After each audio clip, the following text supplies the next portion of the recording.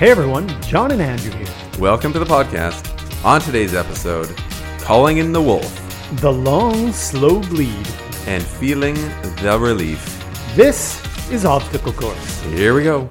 The long, slow bleed. Yeah, it's fairly intense when you just throw that in there, but Say it like that, yeah. yeah, it doesn't actually. This isn't a particularly graphic episode. No. But you'll find out. We had Benji Hauser on, who is a debt relief specialist with a company called Four Pillars in Victoria here, and he talks about his own experiences with the long, slow bleed in the demise of his own small business. Yeah, and a lot of the discussion, because before Benji became a financial specialist, he was out surfing and snowboarding most of the time. Yeah, he dabbled in some other things too, but Benji's very familiar with risk. Yep. And so the long, slow bleed that he talks about is when really the shit hit the fan in his own personal and financial life, right around 2008. Yeah. And at that time, he gleaned some lessons that would end up really saving him along the way. And actually now he shares those lessons with us. Yeah, it's great. It's a super, it's an episode about debt, which is a pretty heavy topic. And it literally weighs on a lot of people, if not the vast majority of the population. But that doesn't make this episode weighty at all. Like Benji, his attitude and outlook is great.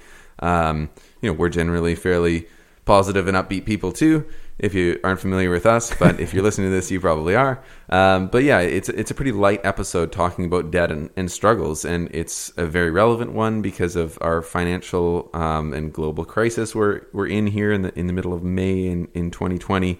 But one of the great things that Benji talked about was finding opportunities in failure or challenges, which brings me to a question. You mentioned that you tried to learn how to surf. Which Benji he's quite good at these things, but he also talked about how hard it is to learn. Oh my god! But John, you've dabbled in surfing. When I say dabbled in surfing, I took one lesson one time on a trip to Tofino. Okay, so yeah. The reason I took it was because when you watch someone surf, you're like, that actually doesn't look too hard. I mean, I'm not talking about the 100-foot waves where they're in the barrel. I'm talking about just standing on a board. Yeah. And I just thought, you know what? I've been an athlete my whole life. I'm in decent shape. It should be easy. And so I paid the $100 in Tofino, took some surfing lessons, and I spent about 4 hours just trying to get up on the board. Yeah. And at one point I was up for 5 seconds and thought I was Laird Hamilton. And next thing you know, a wave that was about as big as my, up to my knees knocked me down. And I was like, well, I just spent an hour trying to get up, so I'm not doing this again. Yeah. And it was exhausting. I remember it's probably the most exhausting sort of sport I've ever tried to learn. Mm-hmm. You don't realize because the whole time you're trying to get up, you're getting hit by the waves and you're getting pulled by the currents, which is a bit of an analogy for finance. Totally. To be honest. Totally. And I mean, it shows that people who get good at surfing aren't born that way. Oh my God. They are trained to be resilient by continuing to get back up and get back up and get back up. And I mean, it's the same with a lot of things that you learn and you don't just start being good at them, but surfing in particular, you're just trying not to drown or get smoked in the back of the head by a wave or get your head bounced off of the sand, and all of those things have happened to me and I haven't got to the point where I'm adept at any of them. And snowboarding, that's the whole nother story, which we won't go into now, but I lacerated my kidney snowboarding. Oh my gosh, really? And ended up in a couple days in the hospital. I've not heard that story. No, it was. Oh my gosh, it was awful. That must have been awful. Yeah, it was intense pain. But I have snowboarded once since then, so I'm somewhat able to get back on the board. But Andrew, we want to make this short, but I want to end by sort of putting you on the hot seat. But it's a good thing. You haven't lacerated a financial kidney, though. No, from what I've known, what I know of you actually is you don't typically carry a lot of debt.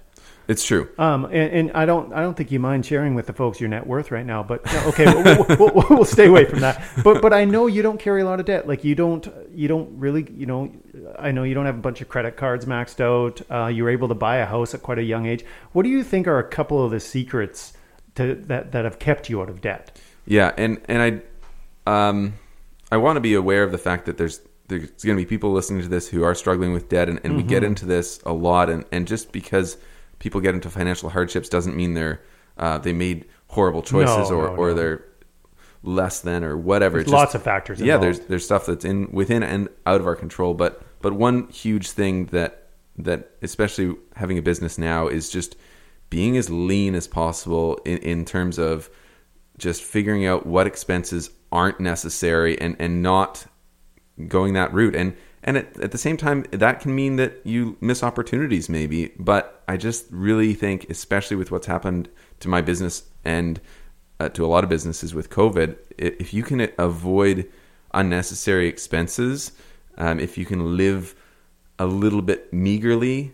not have the nicest things, not have the nicest car, not always buy new clothes, you're probably going to be in a bit of a healthier situation when unforeseen circumstances arise. And I'm no professional. Benji's going to speak to that a lot better, but you asked, and that's kind of how I've been able to avoid debt thus far. No, for sure. And the reason I asked actually is because everyone's going to assume that the financial professional, knows how to, balance his books. But not everyone's going to assume that the podcast host has got his shit together. But you do, and I think it's worth saying. And so it is possible, listeners, for the everyday person who's not a financial whiz to actually stay out of debt. Mm-hmm. And that even gives me hope as your co-host. And so it can happen with all of us, and it might start with something Benji talked about with making a list of your needs and wants. Yeah. And I think really ultimately that's what it comes down to is a lot of us think, our wants are our needs, but they really aren't. We don't all need a $40,000 truck, as Benji attested to. We can get by with a nice little Civic. And yeah, it's just really, changing our mindset to being okay with getting by with what we need. Absolutely. Well said. Enjoy this episode, everybody. It's a fun one and a relevant one in our current situation.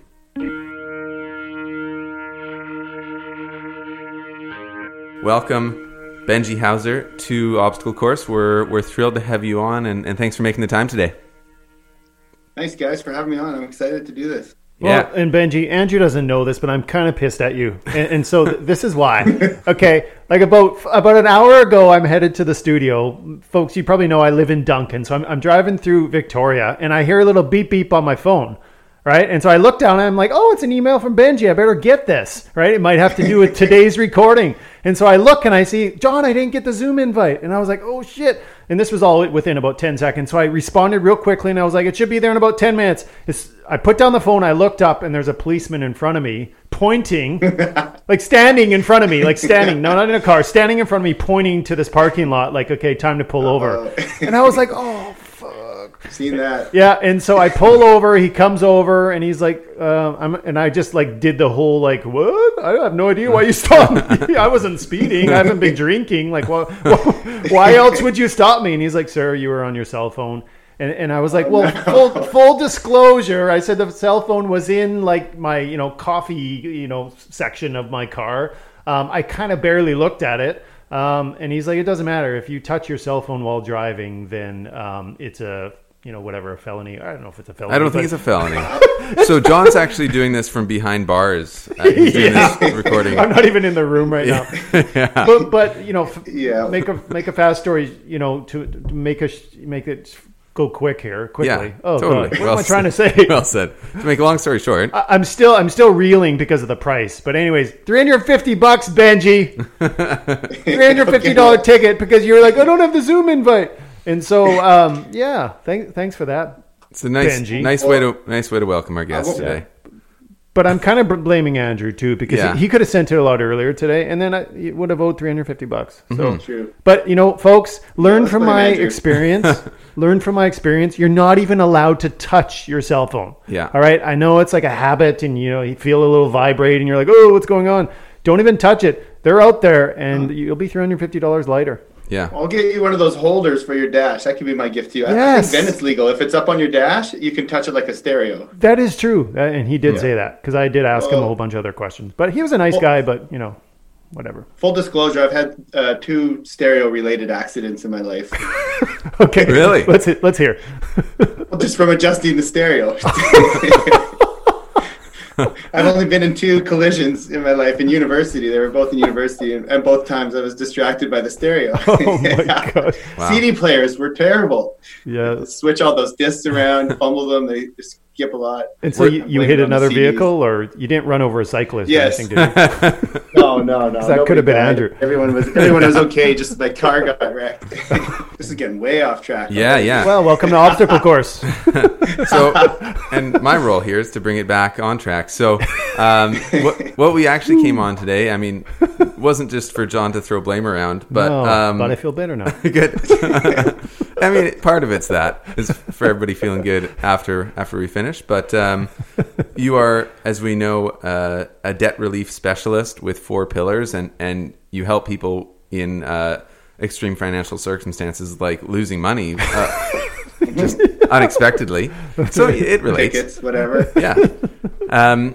But you're also here to share your own story. And I think one of the places that we were going to start, maybe just explain a little bit about what you do at 4 Pillars, and then we'll kind of bounce back in time and figure out how you ended up where you are now. So what is the purpose, the essence of 4 Pillars? Yeah, I like to say it like this might be dating myself here, but the Pulp Fiction movie, remember there's a guy in there, the wolf, and he just comes in and he fixes messes. Yeah. He fixes problems. He's like, I'm the wolf, I fix problems. Yeah, Harvey Keitel. I think of myself. Yeah, that's what we do. We fix problems. Cool. Our entire service is we come in, figure out what the problem is, and fix it. Not to go too far down this rabbit hole, because we just spent our first few minutes in the middle of a rabbit hole, but have you ever gotten a call like the wolf where there's like a body in the back of the car because someone went over a speed bump with a gun in their hand? Thank goodness, no. And my contract gives me the right to exit if somebody's doing anything illegal. So Okay, good. Pulp Fiction is maybe my favorite movie of all time, so I appreciate the reference very much. The wolf. Yeah. So Benji, obviously there's a lot of people and organizations that help with financial problems. What is, say, 1 or 2 things that you think distinguishes 4 Pillars from the rest of people who offer that kind of help? Thanks. Yeah, good. Specifically, we only help people out of debt. So we don't do investment planning, or we don't do issue insurance. We don't do anything except our main focus is help people fix a debt problem. So help them guide them to get out of debt, help them fix their credit. Just specifically that. And what makes us extremely unique in this market is the bulk of the players in the debt, I call it the debt relief industry, the bulk of the players have some sort of duty to the creditor, meaning the bank. Right. And so either a fiduciary duty, a financial duty, or just basically, or they are the bank. And so what makes 4 Pillars unique is we aren't the bank. We don't represent the bank. We don't represent the creditors. The creditors in this world is anyone you owe money to is a creditor. I throw around terms too quickly and forget that people might not know what it means. So a creditor is someone you owe money to. That's it. And so most of the players in this field work for the creditors. Actually, if you kind of get into the guts of how they get paid and how their stuff works. So ours is we work for the client only. We represent the client. We sit down with the client and we only work on their side. That's what makes us different. Awesome.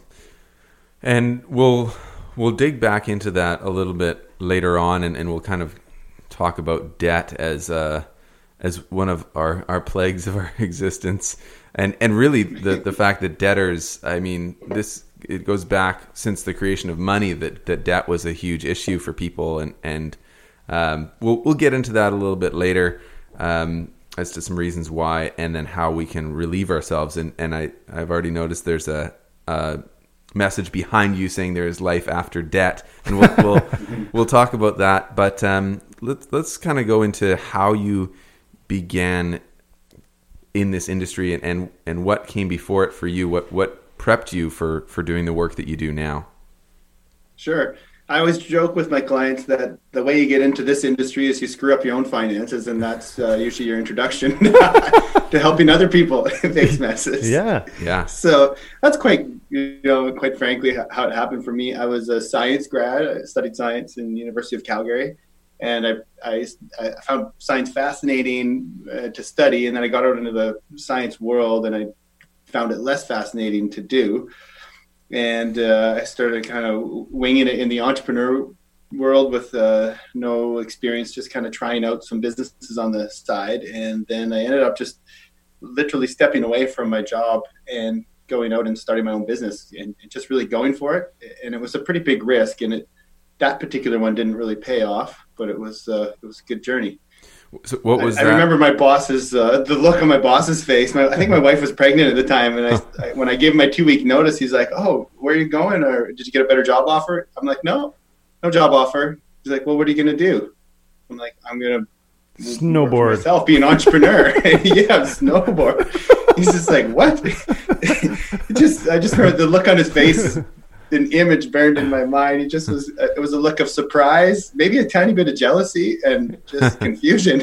Yeah, for sure. Okay, I've got a few questions about that circumstance and where you were at then. So, what was the job that you were leaving, and then what was the new career, the entrepreneurship idea?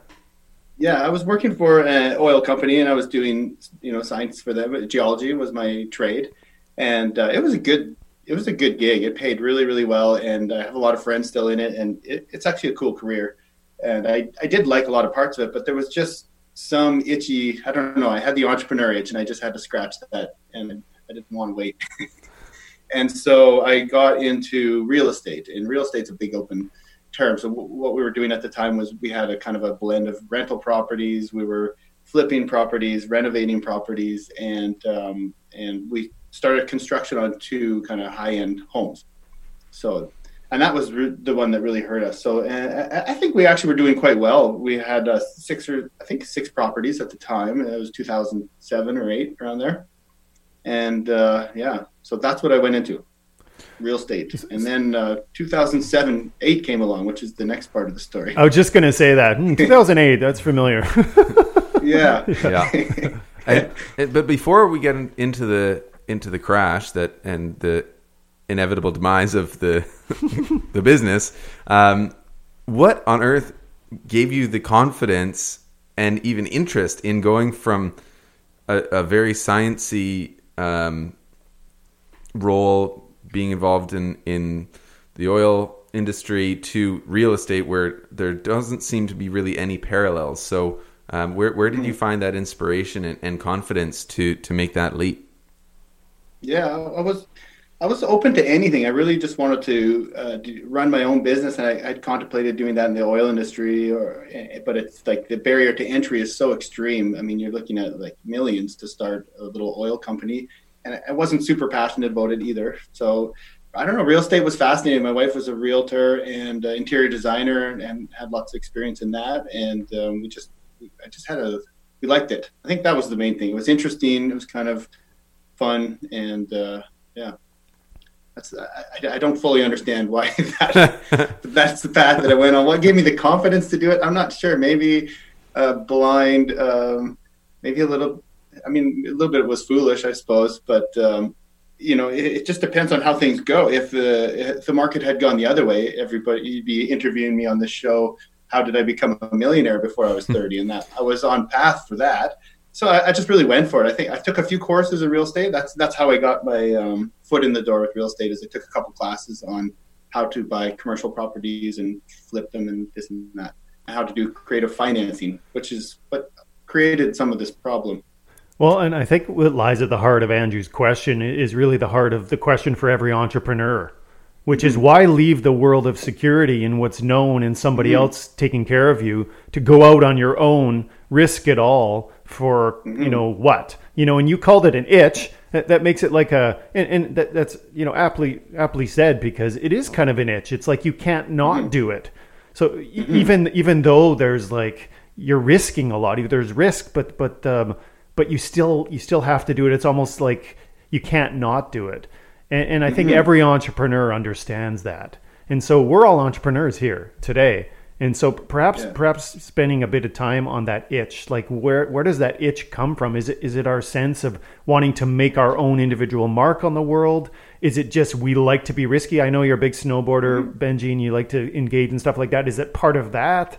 I don't know. What do you think? I feel like it's directly related to, I didn't feel like the work reward ratios were there really well in the corporate world. So I was working for a big corporation, which I won't name, and they're perfectly fine. But I remember I just was not happy doing the base job, and I really wanted to know, like, how do I do something more exciting and interesting and get up the totem pole here quickly. I went and talked to my senior manager, and I was like, how do I just get into management? Because I don't like doing the science part. And he mapped out a plan, and he's like, okay, basically you need to go over to accounting for 5 years, and then you need to go over to engineering for 3 or 4 years, and then you need to go to PP&E for this and this department for that. And he mapped it all out for me, and I just remember taking it back to my office. I was just like, screw that. I'll be 47 years old and miserable. Yeah, it was really clear to me. I just remember that was really clear. That is not my path. Like, that's his path. That's how he got there. And I don't know. It just doesn't work. I ripped it up. I threw it away, and I went the other way. Yeah, and it's a brilliant observation. That was his path and not your path, because that is what people do all the time, is follow someone else's dream or path to success, and then they're halfway on it, and you find out that, like, I'm miserable. This is not what was meant for me, and it's because it's not your own. And I can't remember where I heard it exactly, but there was an expression that I heard recently that was, you only know that you're on your own path when you're having to, like, bushwhack your way through it because nobody's carved it out before you. Yeah, that's great.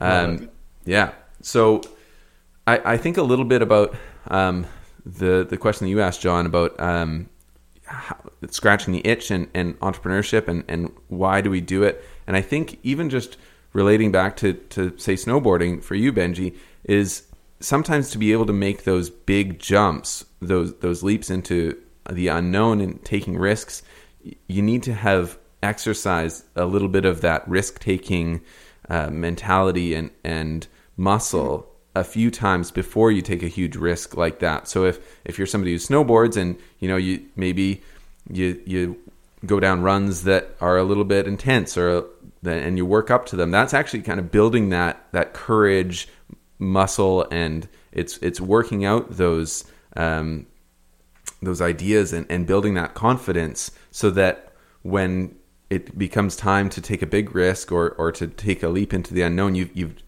done a little bit of that work already, even if it's something that's not related. And it's something that everyone out there listening can do and can relate to, because it's not just about, entrepreneurs don't just wake up one day and say, I'm going to drop everything and start something completely new, never having done anything like that before. They take little risks. They don't mind going into the unknown, and that's what sets them up. Well, Andrew, and I know Benji's story a little bit, and he's told me he's separated his shoulder and broken more bones over his snowboarding career than ever. And so, like, he's familiar with pain, which really sets him up to be an entrepreneur. Yeah. I'm from Saskatchewan. I never mentioned that, which is really far from the ocean. And for some reason, I really fell in love with surfing. That was really my main passion. Surfing first, then snowboarding. But I had to go on these trips super far away to go surfing. So, and surfing is an extremely difficult sport to learn. It takes forever. And it is the brutal bushwhack uphill. Every time I go out, I feel like this is a bushwhack, like your reference there. And the improvements are so subtle, and they take forever. And I think it's an interesting analogy to the entrepreneurial life. It is an uphill battle, but I can look back now at my surfing ability and think, I have gone somewhere. I've improved at this, and it's fun. There's a lot of joy in that. So same with all the stress and risk of getting into entrepreneurship. It's worth it, but it's not easy. Well, and just the word balance, right? Balance is so crucial in surfing and snowboarding and entrepreneurship. And when things get out of balance, especially financially, you're going to wipe out, take one in the face. Yeah. The term that jumps out at me, it's a little cliche. I'm sure you guys have heard this before, but it's fail forward fast. Have you guys heard that? Yeah. I kind of had that. Whenever I had a mess up in entrepreneurship, I just kept that in mind. And that's a good one, though. Totally. It's true. You learn the most from your failures, which is kind of what we'll talk about next, probably. Yeah, and it's kind of the nucleus of the podcast, as well as when we meet obstacles, we try to figure out what we can learn from them. So when you encountered that crash in 2008, do you want to kind of just walk us through what happened to your business, and then how you began to kind of move forward, fail forward? Yeah. So I don't know if you guys have heard of the Ninja Loan. No. Ninja loans. Okay, that's a really good episode on Arrested Development. If you I love Arrested. Yeah, if you search Arrested Development Ninja loan, there's a really great episode where they're making fun of the way that banks lend money in 2008, and it was basically Ninja was an acronym for no income, no job, you're approved, or no assets or something, something along that line.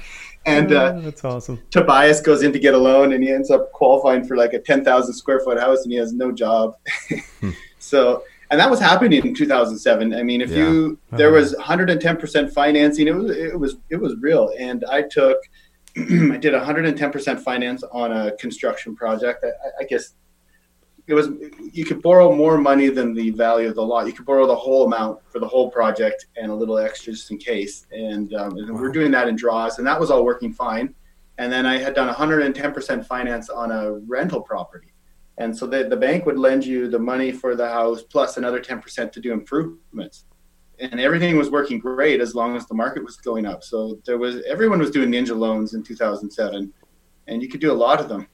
Yeah, and they could work out really well for you if the market kept going up. But that's kind of the beginning of my big wipeout was from too many Ninja loans, and the market turned in 2008, and I still thought we'd be okay, and then we just started hemorrhaging cash, and that's it all. I call it a financial reversal, which I'll kind of reference maybe later. And that if I project forward to what we talk about with clients, I mean, most clients get into debt from a financial reversal, a wipeout from business, or a divorce or a sickness or something. And so for me, I had never carried debt, never carried a penny of credit card debt. It just wasn't me. I'd learned from my parents not to do that, and other than a mortgage, don't carry debt. So we had no debt, and then suddenly we had a ton. And it was all to do with I could blame it on the crisis, the financial crisis, or I could blame it on me taking too many Ninja loans, or a bit of both. So usually, speaking of wipeouts, Benji, sometimes before a wipeout, you have like a few seconds of like, oh, I'm about to wipe out, and then sometimes you're just going along and you wipe out, and you had no notice, and next thing you know, you're head first in the snow with your feet sticking up in the air, and you're like, where did that come from? What was yours? Was there any warning signs, or was it just like, oh my gosh, where did that come from? Yeah, 2008 was pretty sudden. Everybody was in denial. People are saying, okay, yeah, there's got a bit of a problem in the States. That won't affect Canada. We're above that. And I sort of bought into that, but it was too late. That's the really frustrating thing about real estate. You can't get out quickly. And I'd already bought 2 houses, destroyed them with a backhoe, and they were in a rubbish pile, and they were a hole in the ground. So it's hard to pull out when you're at that point. Yeah. So I knew the market was bad. I knew this could be a problem, and we probably weren't going to make money, but I thought we would lose less money if we completed the project and then just sold it. But looking back on it, I probably would have lost less money if we had just ditched the project right then and there and walked away. Mm-hmm. So was that effectively the end of that entrepreneurship venture then? Basically, like, ran out of cash. What were the steps? Did you go bankrupt with that? How did you find your way out of it? Yeah, no, it was a horrible slow bleed. It was not just a sudden end. Not like surfing. No, that's the worst part about it. It was like a really slow tooth extraction with no anesthetics. Yikes. So, first you use line of credit or credit card to kind of help support the real estate projects that are going backwards. They're losing. Well, first you use the real estate financing to support the real estate. And there could be people in this situation right now because of COVID where they have too many Airbnb properties they bought. So the first thing that happens when your rentals aren't full is you start losing money. So how are you going to pay that? So I used, the money from other properties. So we were taking out lines of credit on the other stuff and feeding it. And if the market turns around, you're fine. And then once that's used up, then it's, lines of credit, personal lines of credit, and then finally credit cards. So that's a pretty common thing. So it was a very slow bleed. And then you try and sell a property, it sells for less than you bought it for. So then you're on the hook for the shortfall. Add that to the debt, and it adds up real fast. Yeah. That's where the phrase robbing Peter to pay Paul comes in. Yeah, exactly. Yeah. Yes. Yeah. Borrowing from Peter to pay Paul, not robbing. That's no, not robbing. Yeah. Yes. Yeah. Borrowing from Peter. Yes. And then they both go broke. Yes. So yeah, so it was a really painful, slow bleed, and but I stumbled around trying that to fix it for a while, just couldn't, finally gave up, and kind of shut that down and put my tail between my legs would be how I describe it.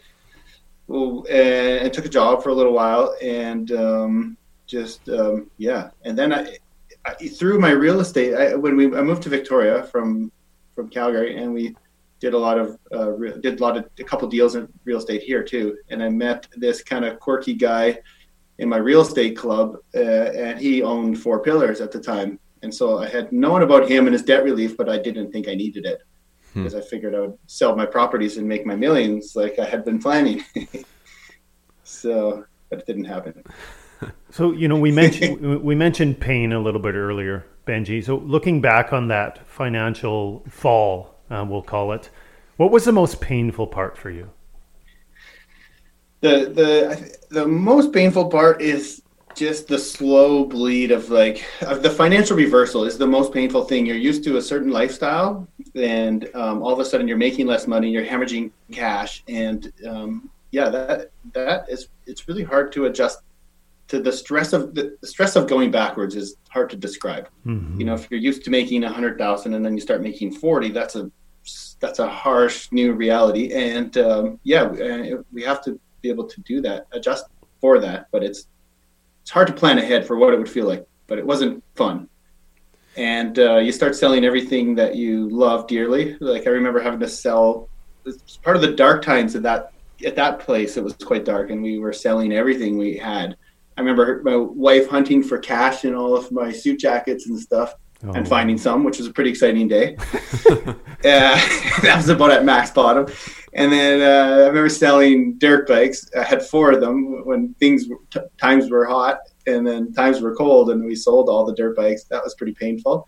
And then I had a collector's amplifier, guitar amp, that was very dear to me, and that one's not replaceable. So that's hard stuff, like making the harsh choices of selling your things that you like. It's just stuff. It doesn't matter in the end, but it's still, you liked it. And adjusting to a new reality. You can't shop, you can't buy things, and you have to cancel plans, cancel trips, reduce your cell phone bill. I'm glad I had to go through it now, because it's good to know that how to make a quick adjustment down in spending. Totally. But it wasn't fun. Yeah. And as you're speaking, I'm just thinking about how many people who were in the oil industry, as you were, who have gone through that in the last few years, having to sell all their stuff. Chris Istish, the guest that we had on it quite a while ago now, got out of the oil industry and still had tons of friends in it, and they were going through that. I mean, it's a very real thing, and but that doesn't make it any easier. Just because other people have gone through it before, it doesn't make it any easier for us when we have to go through it. And as well with COVID and all the disruptions now, obviously there's a lot of people that are going to be in serious trouble if we don't respond quickly. I mean, we're recording this in middle of May 2020, so we haven't really gotten to that point yet. We're kind of still in figuring out what's going to happen. But just before we kind of start talking about that stuff, as John was talking about the pain that you were going through in selling off possessions, and I wonder if you recall, because entrepreneurs are so involved in every part of the business. I mean, we kind of are the business. We're responsible for it, and we believe in it, and we love it, and we take care of it. But when it fails, it's almost like part of us fails, and there's part of that self-concept that we question. Do you recall how you coped with that, or any resources that you used, or kind of how you got through it while still maintaining your own sense of self? Mm-hmm. Yeah, it definitely, and it hurts your self-confidence too. Oh yeah, when you suffer a severe financial reversal. And I remember not feeling good about doing this, but I remember writing out my new goals and having to reset. Like the millionaire goal was just way out the window. The goal was to stop losing money. That was the next goal, and to like balance our budget. And I remember making a dream board, and kind of feeling weird about clipping things out of newspapers or magazines, and building this dream board of what I would like to accomplish in life and what I'd like to get to. And it just seems so unrealistic.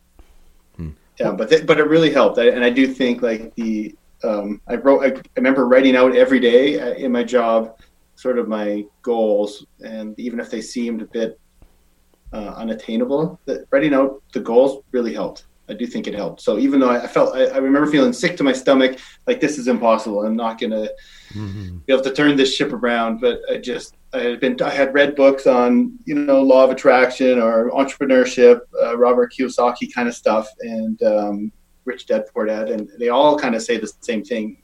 When you have a reversal or a crash, a failure, you have to think of it like a coin where there's two sides. There's the failure and then there's the success, and they're very closely related. Totally. So I remember thinking, well, I don't understand this stuff. I don't feel it in here yet, but I'm just going to mechanically do it. So I remember a pretty big chunk of time where we mechanically would write out the goals. I would write out my goals and make a dream board and try to stay positive by thinking about what we could do if we got through this and believing that we could. And then we'd celebrate. I think a really important thing, I don't do it as much anymore, but we'd celebrate if we made a very tiny goal. So if the goal was to like make, $3,000 the next month, if we got that goal, we would go celebrate. Mm-hmm. Yeah. And it brings like a bit of positive energy into the dark financial reversal, which is like a long, slow bleed. Yeah. Yeah. And looking back, you mentioned like you were reaching those goals. How did those systems work? How did the dream board, maybe it's not like exactly how your life is now, but do you recall how those resources and how those tools ended up turning out? Well, or even what are some of the images that you put on the dream board? Yeah.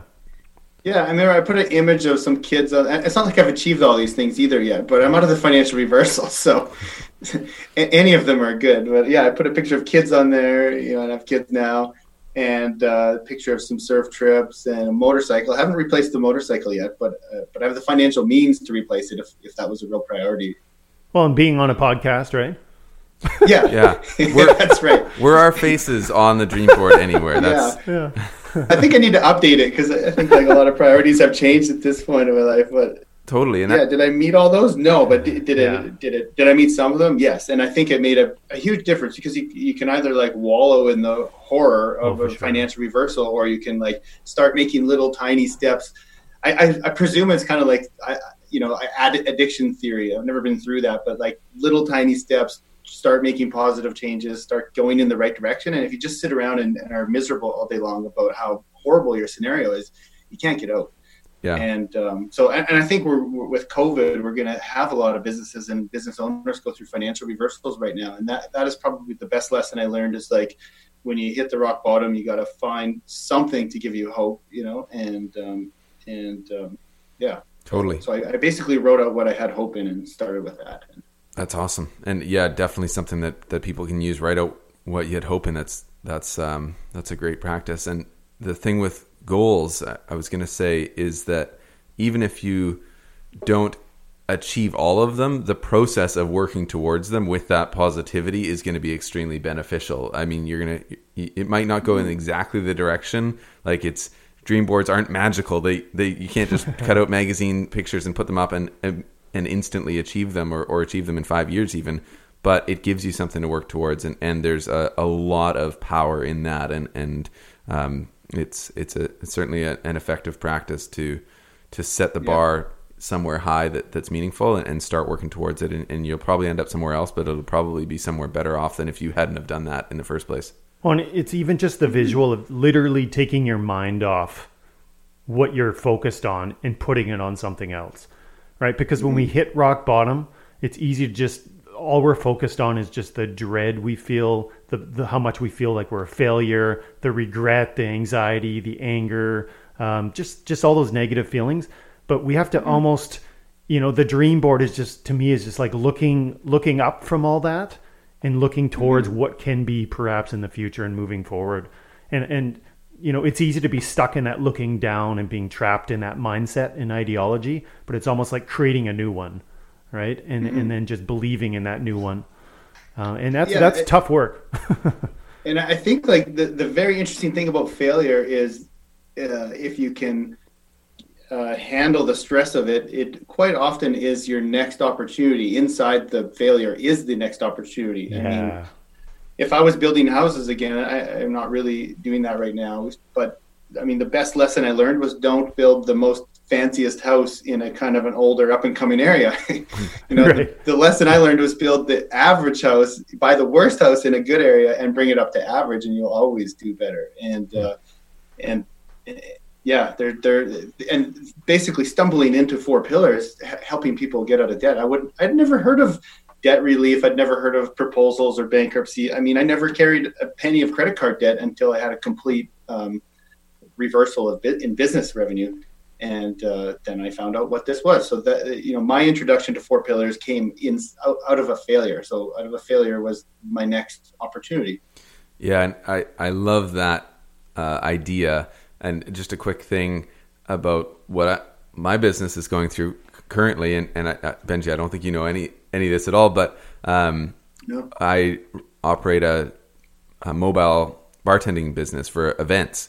And we've had the last 2 years had been extremely successful. We just built our 3rd bar that we take around to events, and we do amazing cocktails, and it's been a really fun ride and a cool business.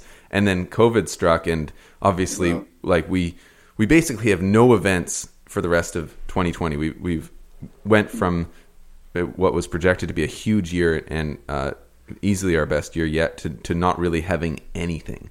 And what we decided to do, just kind of on a whim, just to do something, and even just to kind of help out some of our friends who were also hurting in the events industry, was take them our cocktail mixes that we had, some of our recipes that we'd used before that people really liked, and just kind of jarred it up and took people little cocktail care packages, and all of a sudden we started doing that, and then they were telling their friends and posting about it on social media, and now just a couple months later we have a pretty busy, like, successful cocktail mix delivery service that hopefully and probably is going to be just another revenue stream for our business once events start going again. So, like, what has been our by far hugest obstacle has in turn surprisingly turned out to be a pretty good opportunity. So it just, as soon as you were talking about that idea of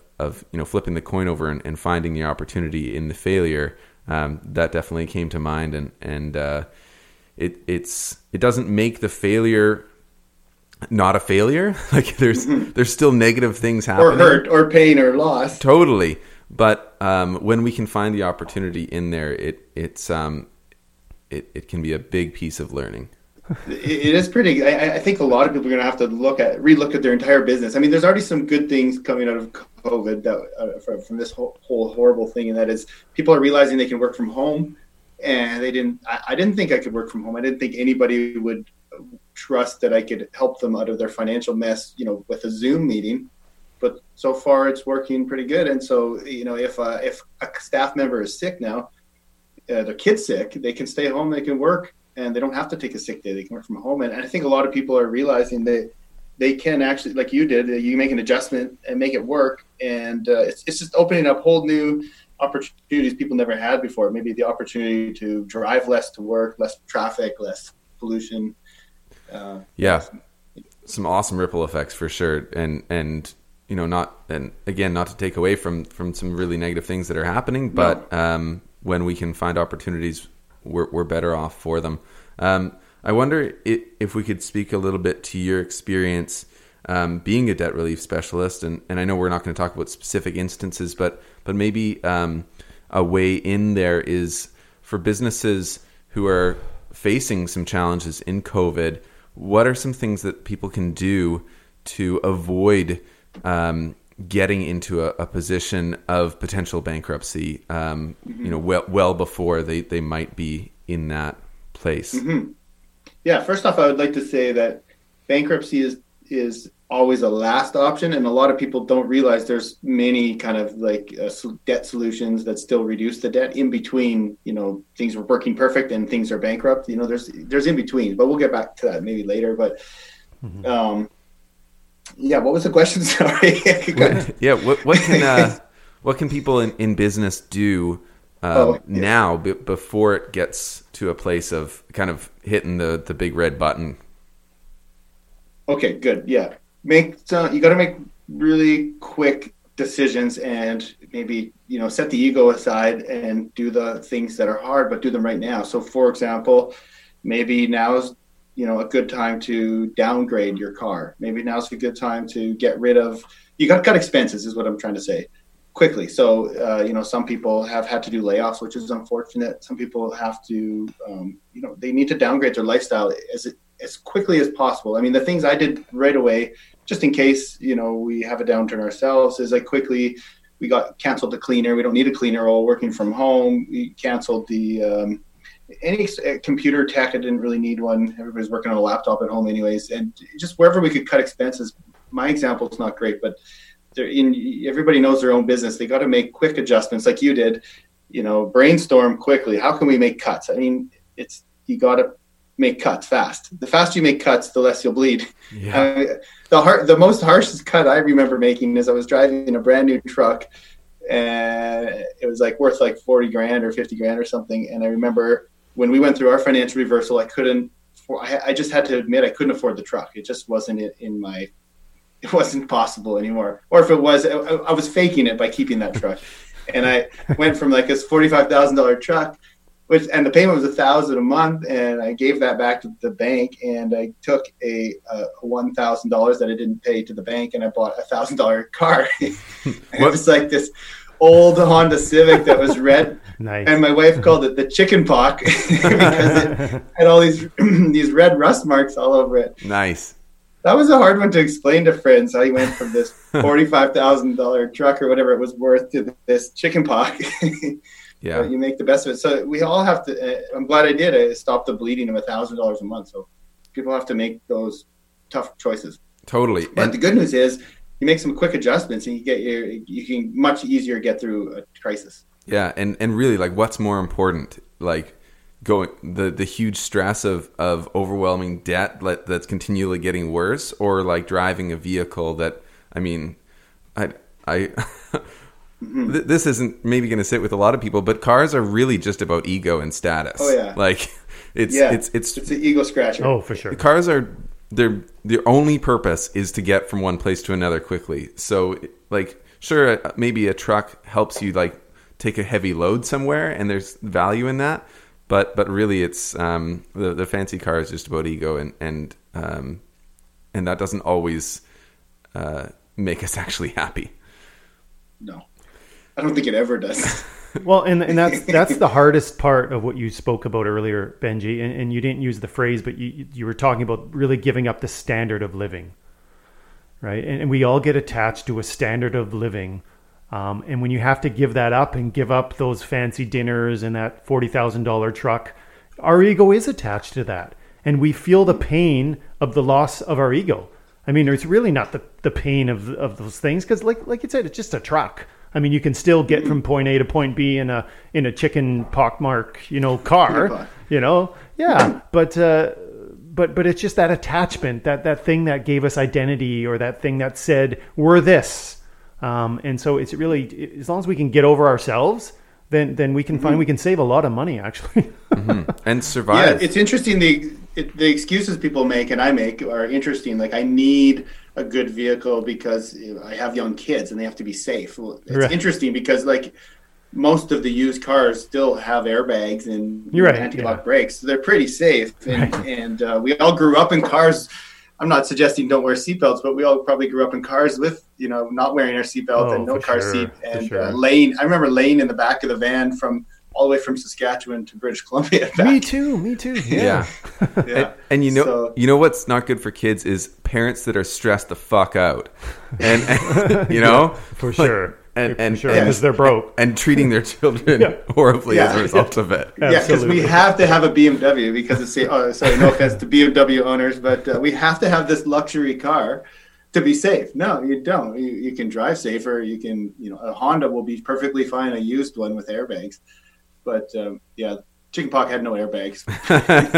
Yeah, maybe it wasn't the safest. Cool. I don't think airbags make kids safer. That's a different discussion. That's probably true. Anti-lock brakes, sure, yeah. Yes. So what I hear. Yeah. So my point was that you got to check yourself and ask yourself, what am I justifying? Why do I need this vehicle? Okay. Well, is it possible to meet what's a need? What's a want? That's a good exercise to go through when you're in a financial reversal. What's a need? What's a want? Mm-hmm. Yeah. Right. Mm-hmm. Do I need the luxury truck? No, I don't. I can get by with the car. Yeah, and just being lean as a business, I think, and being lean as a business and as a person. I mean, if you can practice those habits, I mean, it's maybe not the right time now because we're in the middle of a crisis, but if we can practice those habits of being lean and cutting our expenses down just in general, then we're going to be a lot better suited when things go poorly. Were you going to cue up the Warren Buffett expression of when the tide goes out, you find out who's been swimming naked? Yeah, exactly. I use that one all the time. Yeah, it's a good one. That's exactly what happens when I do want to say, like, our clients are good, smart people. And this is one thing that drives me really crazy in my business is when I see the comments on social media, but, oh, you're stupid. You got debt. You obviously can't manage your money. And, I'm so great. I manage my money well. I don't have debt. I would say the vast majority of my debt clients are very smart people, maybe smarter than me. I have dentists, I've had doctors, I've had lawyers. They got into a financial reversal, and nobody's above that. I think if I could make one message today is that no one's above a financial reversal. And the odds are you're going to have at least one in your lifetime. No matter how good you think you are organized, you're going to have one most likely. And you can't predict ahead of time what your health is going to look like, and so you can, most of our clients get hit with something like divorce, job loss, health problem. That's the number one cause of a financial reversal or a complete world crisis. Yeah, world crisis, job loss, divorce. These are the things that create a financial reversal. And on top of that, they had maybe been stretching themselves too thin. Mm-hmm. So, you can't avoid the crisis necessarily, but if you run a little leaner, you can get through a crisis a lot easier. So this is where most people get caught into debt, is they just didn't have a good backup plan. And then they got hit with the crisis. They got hit with Murphy, and they hadn't planned for Murphy. But Murphy comes along. And if you plan for Murphy, Murphy doesn't come along, it seems like. And what are some ways, I mean, you talked about going lean, anything else that people can use like right now to plan for Murphy? Yeah, and to connect it to Andrew's question was your very practical tip of making a list of needs and wants. And that's maybe where the rubber meets the road. And it occurred to me that perhaps the person to make that list shouldn't be the same person that made you have to do the list. Like, don't trust yourself, right? Because you're going to be like, well, this is actually a need of mine. So, but having someone like Benji or a financial planner or an accountant or somebody who's not emotionally connected to all the wants, who can just look at it and be like, well, no, that's obviously not a need. You don't need that. I was just thinking maybe that could be helpful, is to have that, because you don't always trust ourselves to be able to distinguish between the two. Mm-hmm. Yeah. I mean, here's the steps. If you find yourself in a financial reversal right now, step one is assess needs and wants. Step two is assess your, where's the money going? Like, how are you bleeding out this money? And most people don't even know. They say, yeah, I know my budget, it's $800 for rent and it's this and that. But literally get out a piece of paper, get out the bank records and the credit card statements and write out how much you spent on food, how much you spent on coffee. Oh, yeah. Just a little less this month. But that's my starting place for a financial reversal for all of our clients, is figure out your base. Yeah. What is your base cost? And then actually write out where you spent all your money last month and categorize it into categories of spending type. And it's fascinating what you'll see. Everybody has some ridiculous holes in their budget, including myself. And you can't fix what you don't see. Well, and I know you know about all these, Benji, but there's a lot of annoying apps out there. And I say annoying sort of tongue in cheek. Like Mint is probably the most common one. They actually send you texts if you go over your budget. And they say, oh, you've gone, $800 over your budget for this. And are they disparaging? Are they like, you idiot, you did it again? You could probably choose that setting, actually. Yeah, is there an insult setting? They should be, hey, dumbass. What are you doing? You can't afford this coffee you're about to buy. Yeah. You're out shopping again. I know it. I can tell from Google Maps. That would be handy. Yeah, that's phase 2. Yeah, that's awesome. I don't know if it'll work. I don't like the apps myself. I think there's a lot more power in a piece of paper and write out where you. Gotcha. The apps are too easy. It's just like, there's a graph. Cool. All right. Bit of green, a bit of blue. I spent some on food, gas, whatever. Good. It doesn't work. Yeah. Okay. True. If you got your budget balanced and you're in the cash positive and you can make all your payments and you're saving money every month and investing, cool. You don't need to do this exercise. You can use an app and you don't need to listen to me at all. But if you're losing money, going backwards, or you have debt, or you find yourself in one of these precarious financial scenarios, you have to do it. You got to write out, where's my money going? How much am I spending on everything? And I would not use an app. I would use a piece of paper. Okay. Cool. And I mean, that's a great illustration as well. And one of the things I was thinking earlier is like, how do people know that it's time to look? And I think you kind of just explained it right there. So that's super helpful. And we are kind of running short on time here. So maybe one final question I had was about mindset, because I think mindset, we've kind of been talking about it generally without really using that term, but mindset is so key in really all things. But when it comes to finances, for sure. And so maybe my last question, what is an effective mindset strategy that you might be telling clients now, or that might have been useful for you back in the time when you were going through your own financial challenges? Yeah. I think the sooner that you take action, the better. I think that was probably another mistake after the mistake of over leveraging too many ninja loans and just kind of taking too much risk, is I didn't act soon enough on getting help with my debt. So I knew this guy from my real estate club. I knew he did debt help. Asked around a bit. I heard good things about him. He's a little interesting, but he knows what he's doing. And I just waited way too long, and I stuck my head in the sand, and I didn't think I needed help. I could fix it myself, and I ended up hemorrhaging so much more. If I had reached out way sooner to this guy, he ended up fixing everything for me. No bankruptcy. We were able to make arrangements with all the creditors and just move on with life. And we could have done that sooner. I could have saved more money. I wouldn't have lost my precious guitar amplifier that I can't replace. Which is obviously still haunting me. Sounds very, very materialistic and shallow, but it's a nice guitar amp. I mean, it had value, and we, not all things are hollow, right? Like there is value in things, and we do have connections. Yeah, it was with me all university and a bunch of bands that I was in, and I just didn't want to sell it. But so my point is, if I had acted sooner, there's help out there. There's programs to deal with debt with no bankruptcy, and we just didn't take action on it soon enough. So once we did, it's not the end of the story. We did. It fixed it. We made our turnaround, stopped losing money. Is kind of the first step to fixing a financial mess, is stop going backwards and fix the debt problem first, and then just started rebuilding from there. And I guess that's my that answer your question. That's my message to people is the sooner you just get honest about where you're really at, the better. I mean, it's just you want to know your options. And I think if you bury your head in the sand and think you'll be fine when you're losing money and going backwards, it's that's going to hurt you more later. Well, in Benji, we had Riot Brewing on about 2 months ago, and that was I think it's worth pointing out that.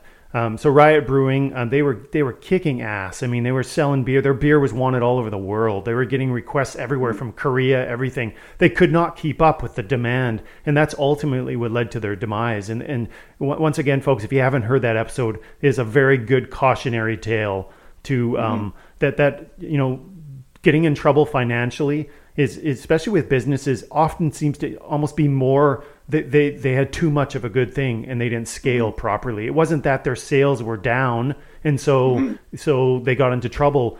If anything, it was the opposite. And you know, I've experienced that in some ways with Lush as well. I did not scale Lush properly. If you would have told me 5 years ago that you know my growth, doubling from one year to the next wasn't sustainable, I would have been like, "Are you kidding? This is great. You know, I'm getting tons of sales." But you know, for me, luckily, I was able to catch it before I ended up in a very vulnerable position. But I think a lot of businesses think just because they're like, you know, they're up 50% in sales or even doubling, that they're not vulnerable to this. They might even be more vulnerable. So it's just a cautionary tale of being careful of having too much of a good thing and scaling appropriately. Mm-hmm. Yeah, that's good. It's specific to business. I mean, I help a lot of businesses out of debt too, and that is, I'd say, the most common thing that causes the debt issue, besides what you said there, is bad accounting, sort of delayed accounting. You know, the traditional accountants that we have mostly around here they do your year end, you know, 6 months after your year end, and you find out, okay, cool, all right, I owe 20 grand here, 10 grand there, right. 5 grand there. Okay, I'll start working on that. There's no monthly report. Like this month I did this much in sales, this much in cost, and this is my looming problem there. And it's up to the entrepreneur to kind of project forward and sort of predict what you need to do, if you need to cut costs or increase costs on some things. And you can't do that when you're working off of accounting from last year, a year and a half ago. Yeah, you have a great expression, Benji, about driving while looking in the rearview mirror the whole time. Yes. You know, that's what that accounting is. Yeah, and this comes, I'm not speaking like I have it all figured out. This comes from my own pain of constantly being like, my books are back there and I'm trying to decide things here. It's really only recently I've got all the systems in place to get the numbers quite current, very current, so I can look at last month, what exactly happened last month. And that would be my encouragement to any entrepreneurs out there, is try to get your accountant or your bookkeeper to give you a monthly report on, you know, what is going on in my business. And then if you don't get that, you could be creating a big mess. And like you say, you could be growing really fast. So you think your top line's great, but you're making a big giant mess. The bigger the revenue, the bigger the potential mess later. Yeah, for sure. Yeah, especially if that revenue dries up unexpectedly. Yes, exactly. Because now your rent's 30 grand instead of 10 grand. Yeah. And then, hello, 2020. Let's maybe try to end on a more positive note.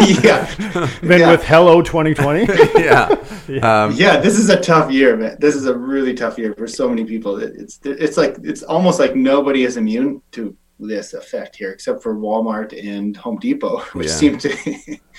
Yeah, for sure. Yeah, but the reality is, and what we can take from this whole conversation is that it's not all doom and gloom. There are options out there. Totally. I mean, that's what 4 Pillars is, and there's ways of, as we spoke about today, of getting leaner, making tough decisions, making them now, and avoiding more pain down the road. And I think that's a great takeaway. There is opportunity in failure and in challenges, and we just sometimes need to grit our teeth a little bit and make the tough decision, but it's going to be a choice that serves us well down the road. Yeah. I'll share like one really positive thing. People come into our office really down, beating themselves up, typically feeling messed up and just, feeling hopeless. I see it all the time. And it's through a pretty simple transaction, a couple adjustments to the budget and some solutions for the debt and a little bit of a plan to fix up their credit. They leave. I mean, it's life-changing for people. And I've seen people come in, this is a bit extreme, but we have had clients that have been on the borderline of suicidal and then they realize, wow, I can actually fix this. This is like, it's like a matter of a couple of months and my whole entire financial projection could be turned around. I could be 180 degrees from the way I am right now. And it has a huge effect on the rest of their psyche. And so I think that don't downplay how much carrying debt affects your psychology. Like it is really important to deal with it, and there's no shame in dealing with it. And we make people feel good and get them. It's just fixing the problem. You fix the problem, man, the other things are going to start to fall into place. So, well, that's my message: is you can fix stuff, and the sooner you fix it, the better. Well, and Benji, you used the word at the beginning of just relief. You offer debt relief, and just the word relief. You know, you have somebody coming in who's just really, really feels hopeless, feels like they've failed, maybe even failed their family. Maybe there's no way out. And you're able to say, well, have you looked at it from this angle? There actually is a way through this. And that relief they feel is probably, you know, for those of you listening, if you're feeling that weight right now and you're feeling the hopelessness, Four Pillars could be a great opportunity to show you some relief and a way through your situation. Totally. Yeah, I would just say check into your options. Just to find out. There's no harm in finding out, talking even other. Just check out all of your options for getting out of debt. By knowing your options, it takes away a lot of the stress. You don't have to take action on an option right now, or ever. But by knowing them, it's like you know what's worst case scenario, what's my middle option, what's bankruptcy looks like, what's the Four Pillars kind of help look like, what does other companies do? You know, if you know your options, that right there removes a lot of stress. For sure. Totally. Well, I think it's time to wrap up here, unfortunately. But Benji, I just want to say thank you for your time. This was an awesome conversation, a ton of fun. Thanks, guys. And thanks for the work that you do, because you obviously care, and it's coming from a place of wanting to help people be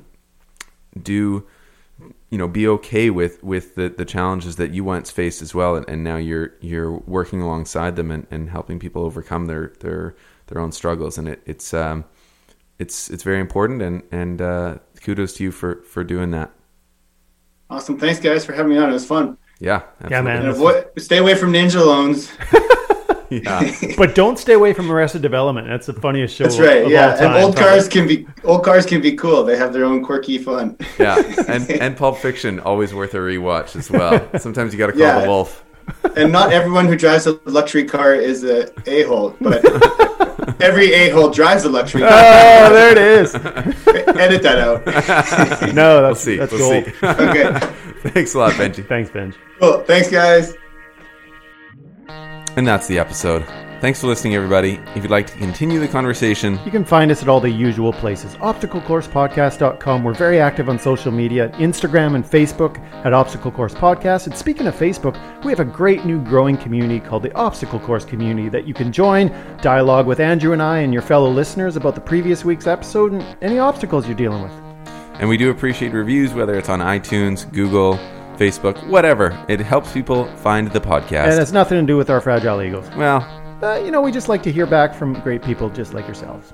Thanks for listening, everybody. Keep pushing through those obstacles.